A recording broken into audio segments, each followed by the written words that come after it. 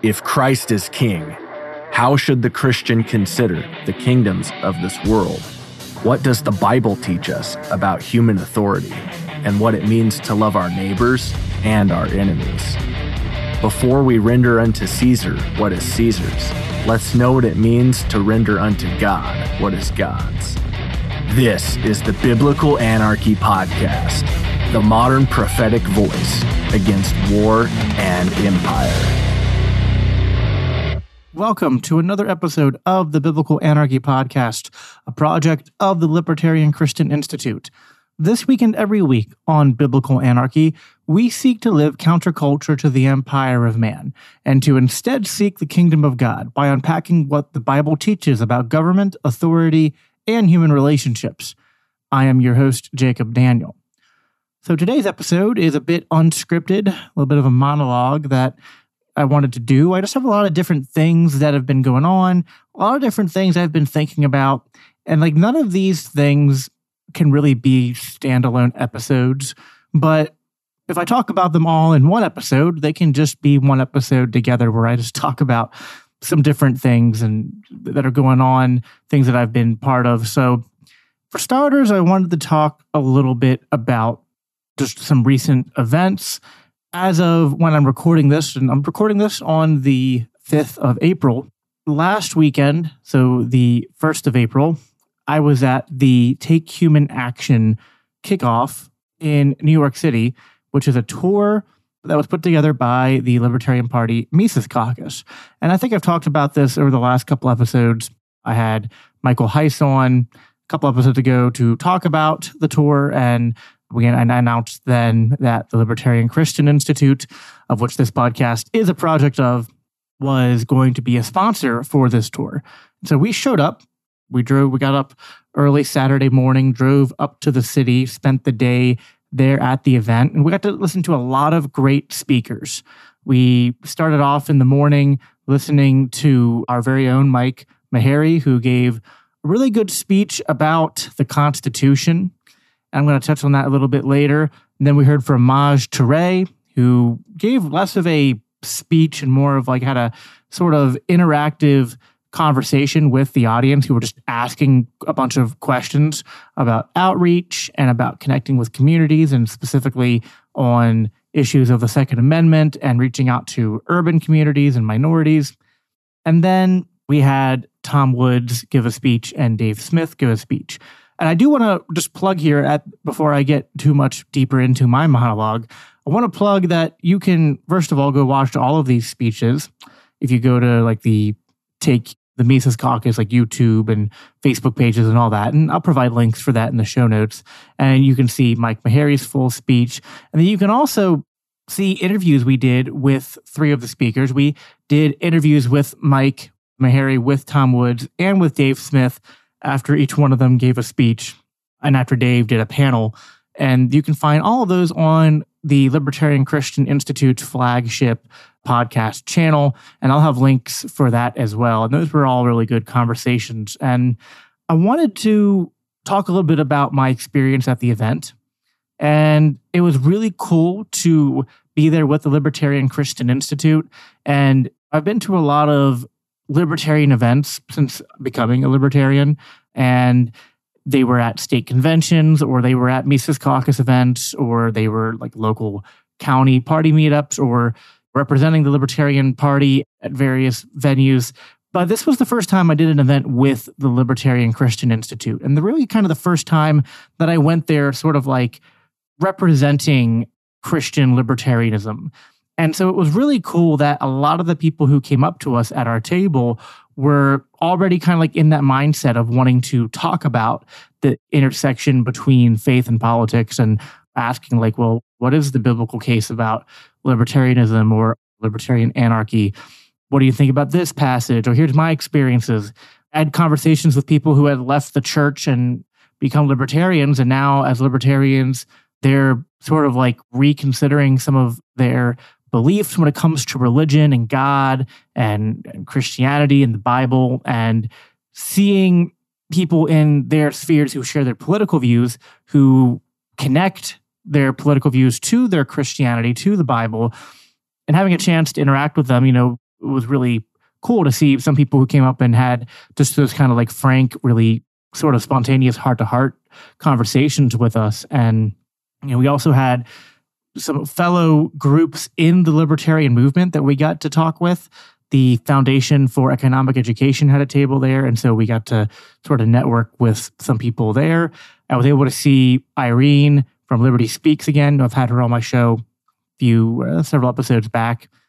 And I was also able to connect with people who are just part of the Libertarian Party and part of the Mises Caucus, who were just excited to see us be there, because it's nice to see more networking and collaboration within the libertarian movement. And I think a lot of people were excited to see, like, oh, wow, there's this group that are Christians who are advocating for the libertarian message using Christian principles. And even if they're Christian themselves, they're intrigued by that. But also, if they encounter Christians, they're able to point them in our direction. And I think a lot of people before, they just didn't know if they probably knew, oh, there's probably people out there who do this, but where do I direct people to? And so we were able to give people business cards, exchange email and contact information with a lot of these people. And so it was really an overall, I think, a very positive experience to be out there and engage with people and network in the community. The speeches themselves, like I said, were fantastic. And one of the speeches, I wanted to focus a little bit on two of the speeches. I wanted to talk about Mike's speech and Dave's speech. So Mike Maharrey gave a speech on the Constitution. And I need to have Mike back on the show.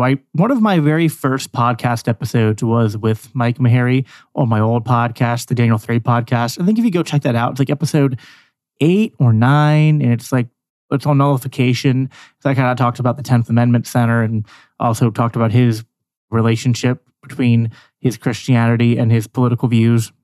And I wouldn't say it was a bad episode, but it's definitely old, using an old mic and not as I wouldn't say I'm polished now, but not as polished as I am now, a little bit more rough around the edges in that episode.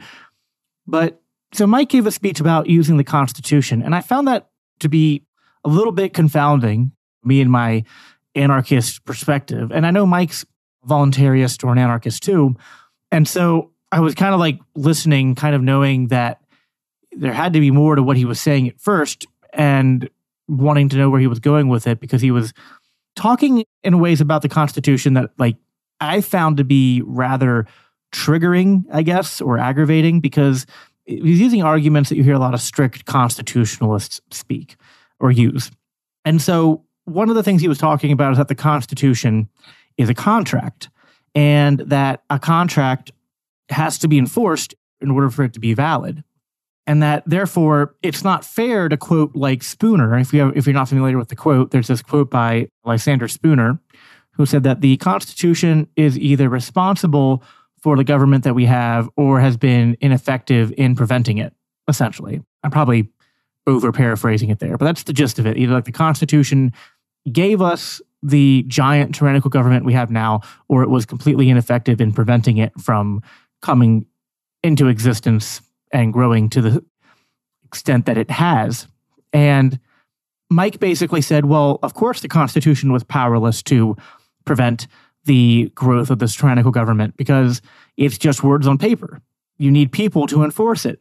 Now, part of me understands what he's saying, and part of me was also a little like, okay, but the way that the Constitution is framed to people, that the Constitution is this binding document, and that it has all these checks and balances that are put into the system that are supposed to help to keep the system limited and keep it from becoming tyrannical. And to me, there's something about that language that constitutionalists use that feels a little bit like victim blaming, I suppose. And this kind of goes into some of the topics I talked about in last week's episode when I was having the debate with the OpenAI, because there's this idea of like, all right, well, government gets held in check by contracts and laws, and this can be done through competing governments. And so nation states sort of have treaties with one another, and those have to be enforced. Everything has to be enforced. And I get that. And I get where Mike and other constitutionalists are coming from. But I think that the nature of the governing structures matters in terms of their ability to be held accountable. And I think, I don't want to be unfair to Mike. I know what he's getting at is trying to promote a strategy of using the Constitution and the good parts within the Constitution that exist, the good ideas within it, to push back against the feds and to increase local sovereignty and decentralization. And I'm all for that.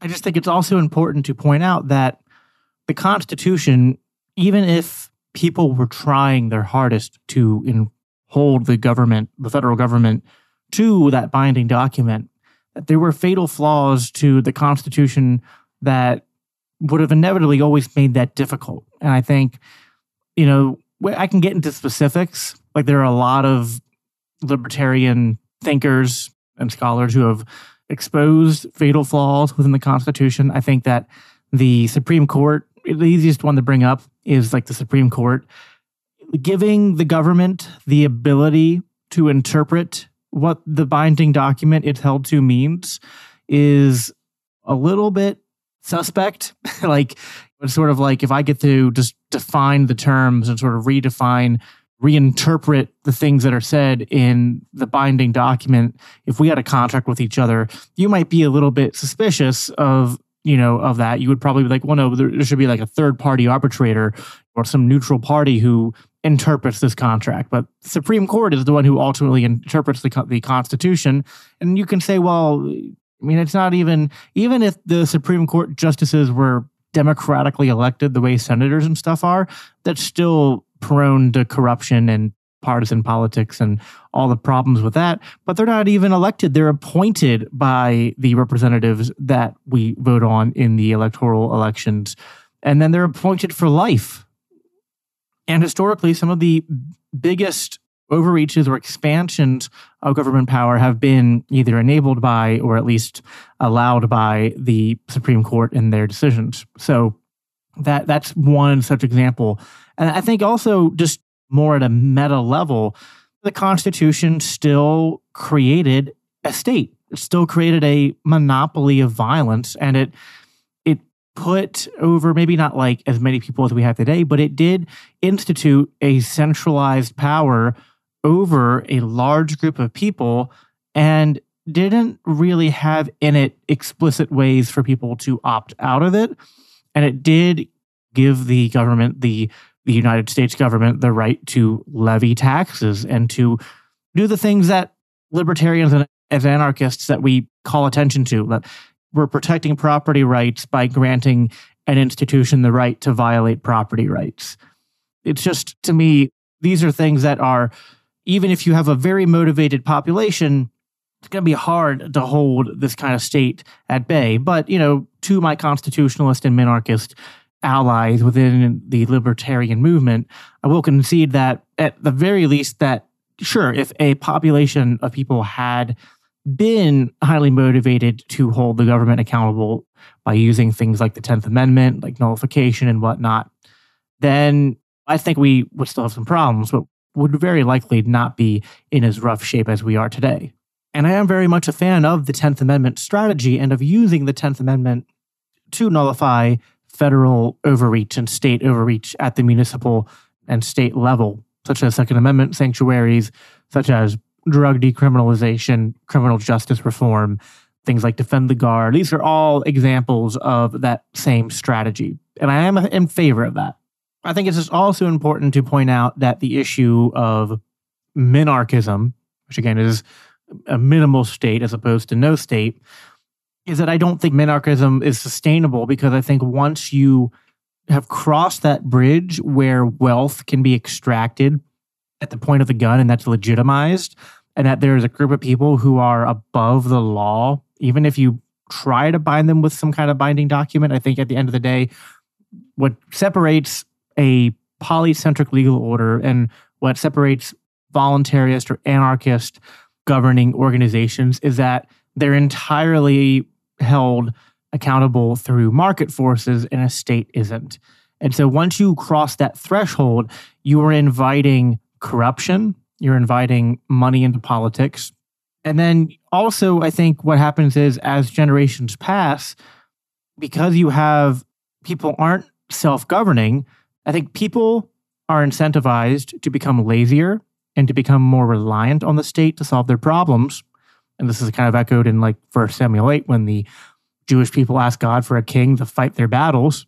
And the state and those who like to use the state to increase their power and wealth are incentivized to do whatever they can to further indoctrinate people into the legitimacy and the necessity of the state and the necessity of expanding state power. So that's just some thoughts that I had. Again, it's like it'd be a very short episode if I was all going to talk about, but it was just a good speech by Mike on the strategy. I had some thoughtful, and Mike did near the end of his speech talk about sort of his disagreements with the Constitution as a voluntarist and wasn't trying to ignore those. So I'll definitely be having Mike on the show at some point in the future. I've had so many guests on lately. I'm trying to not make this show too much of a, like where I have a guest every week. So I'll have him on at some point, probably in the next couple months or so, to have a more in-depth dialogue about those issues and topics, because I think it's really fascinating. But definitely go watch his speech and support his work, buy his book, all that. I also listened to Tom Woods' speech, and it was a good speech. Didn't have any specific thoughts or reactions to it. I love Tom. I really wanted to talk about Dave's speech, because I've listened to Dave give a lot of speeches, both live and over the internet. And this might be, like one of Dave's top speeches I've ever heard.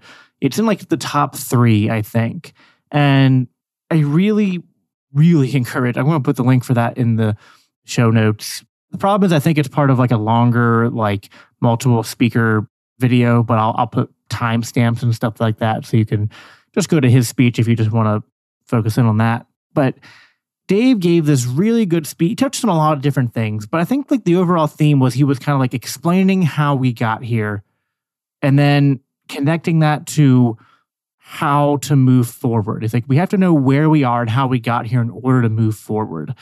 And he touched on so many key themes, but the one line he said, like this was like in the context of like he was explaining sort of like the right-left culture war, sort of the struggle over the ring of power over the last several decades. And he was talking about sort of like the Afghanistan and Iraq war, sort of the George Bush era, and how the evangelical Christians post 9/11, they pretty much, for one of the few times in history, they had pretty much control of everything. They had control of the culture. They had control of the government. And what they did with that, and this is pretty much an exact quote from Dave, minus some of the expletives, because Dave's a comedian and will throw those expletives in. He said, the evangelical Christians put all their chips on killing 1 million Iraqis. And so who were they to try to tell the progressives that they were then going too far? As we now see, like in today's culture, that like the woke, the left, the progressives are the ones who are dominating all the institutions and the government and pushing for, like even more so, it seems, than the neocons, just lobbying for war, lobbying for centralization and control. And not that the conservatives have all become free market libertarians and perfect in those regards, but just that the evangelical Christians, they sort of like blew their credibility when they did this, because it was like they themselves sort of advocated for the growth of government power and overreach and this idea of sort of like using the government to dominate culture and to dominate the globe and the world with with American influence, and at any cost. It didn't matter how much money it cost. It didn't matter how many lives, innocent lives it cost. It was this holy American war.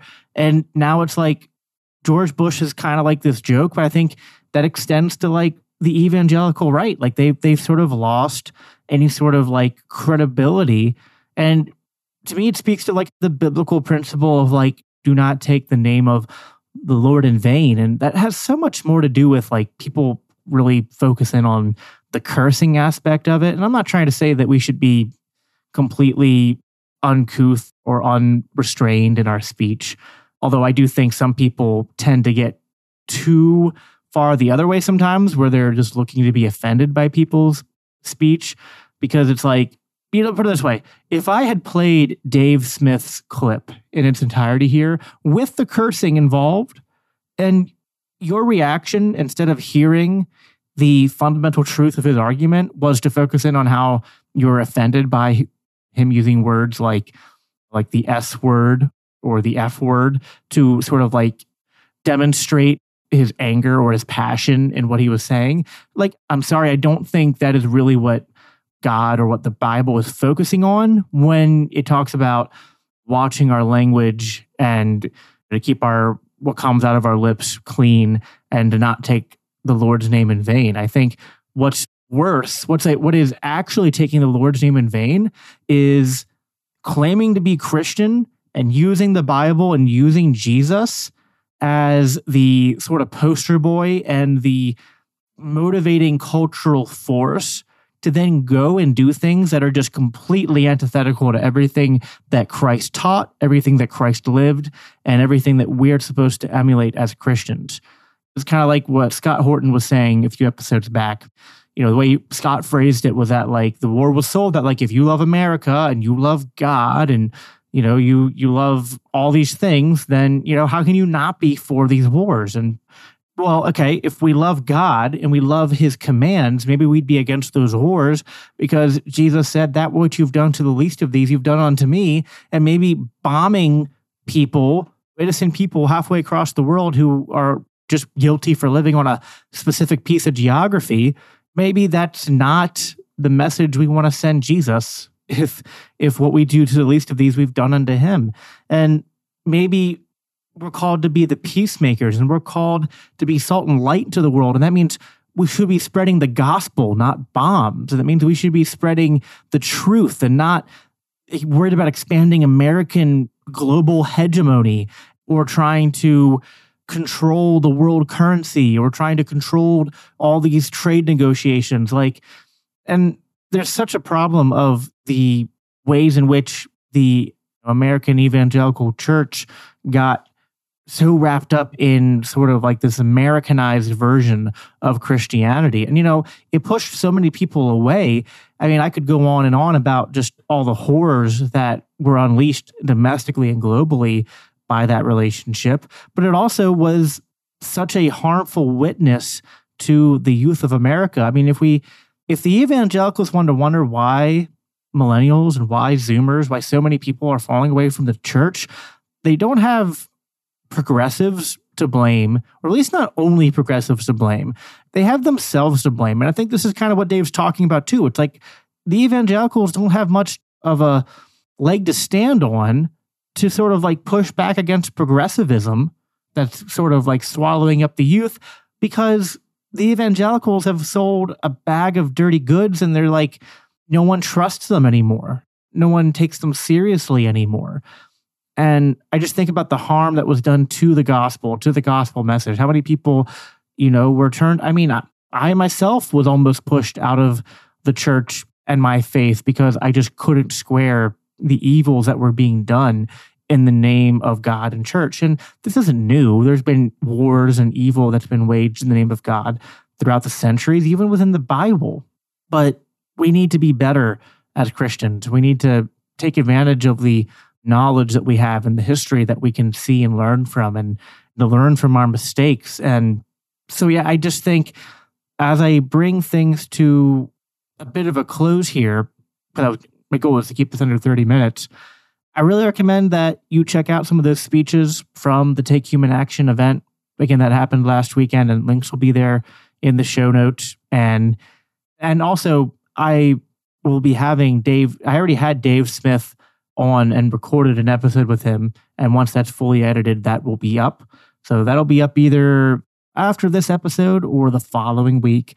And, Dave and I had a conversation about truth and about what we can do now as people who believe in God, people who believe in liberty, and what we do next in terms of understanding and setting the record straight as to what is going on in this upside down world, and then how we can sort of be firm in how we raise our kids and in how we introduce them to this crazy fallen world. And that comes from how we parent them. That also comes from just the things that we stand for and proclaim. And I think if there's anything that the church is supposed to do, we're supposed to be that voice in the desert that's proclaiming the name of the Lord, that's proclaiming truth, and that's proclaiming peace. Again, I mean, that is what Jesus is ultimately going to bring when he comes back, is peace on earth. And these wars and these petty struggles for power and dominance over one another, that is not what the kingdom of God is about. That's what the kingdom of man is about.